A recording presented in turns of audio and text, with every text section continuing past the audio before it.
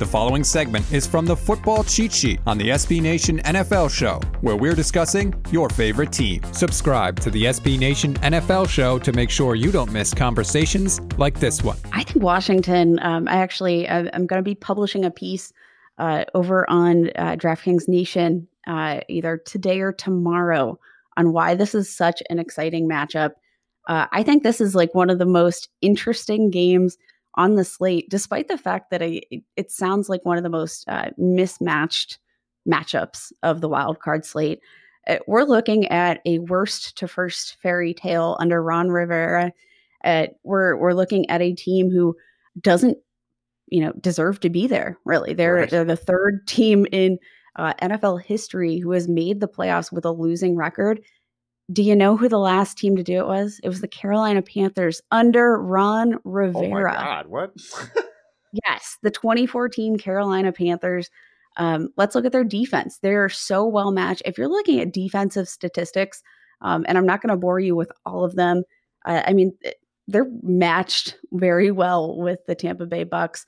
In terms of yardage given up, they've given up much less yardage offensively than the Bucks defense has. Obviously, that's going to have something to do with the fact that they've been playing the NFC East over and over again. But, they're getting pressures on opposing quarterbacks.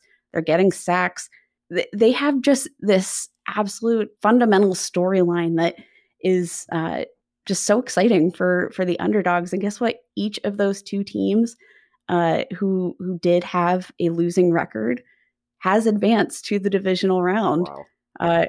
When they made the playoffs. So I think there's just a lot of interesting stories. Let's think about the fact that look at the season this team went through. Look at all the controversy. They have been counted out. Nobody thinks they nobody thinks they belong there. You're playing for your head coach who just defeated cancer. Like, let's talk about all of the things that these guys have to play for. Chase Young, so talented.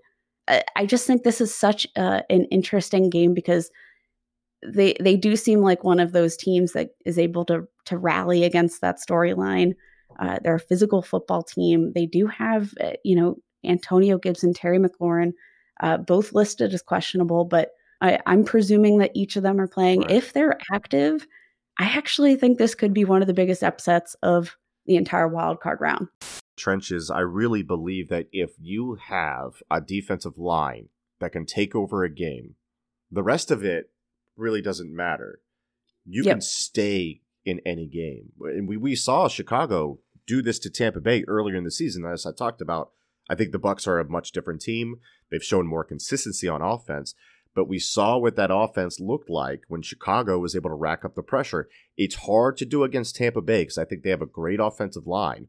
But if anybody is able to do it, it's Jonathan Allen, it's Montez Sweat, it's Chase Young, it's Daron Payne, and so on and so forth. So I think Washington is well equipped to really disrupt what the Bucs do offensively. And if they can do that, and you're able to get to the end stages of the game and you still have a chance, anything can happen in the playoffs. It can get weird. So, oh yeah. And you know what?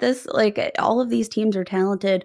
The Washington football team, they've had their ups and downs, but they've had some really just big plays. If you've watched them throughout the season, where you see this spark and you're like, oh, that's actually like some good football.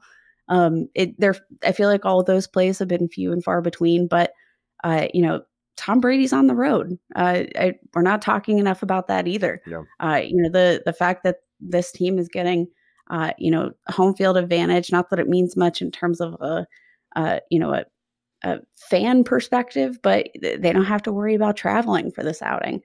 They're on their home turf. They're comfortable.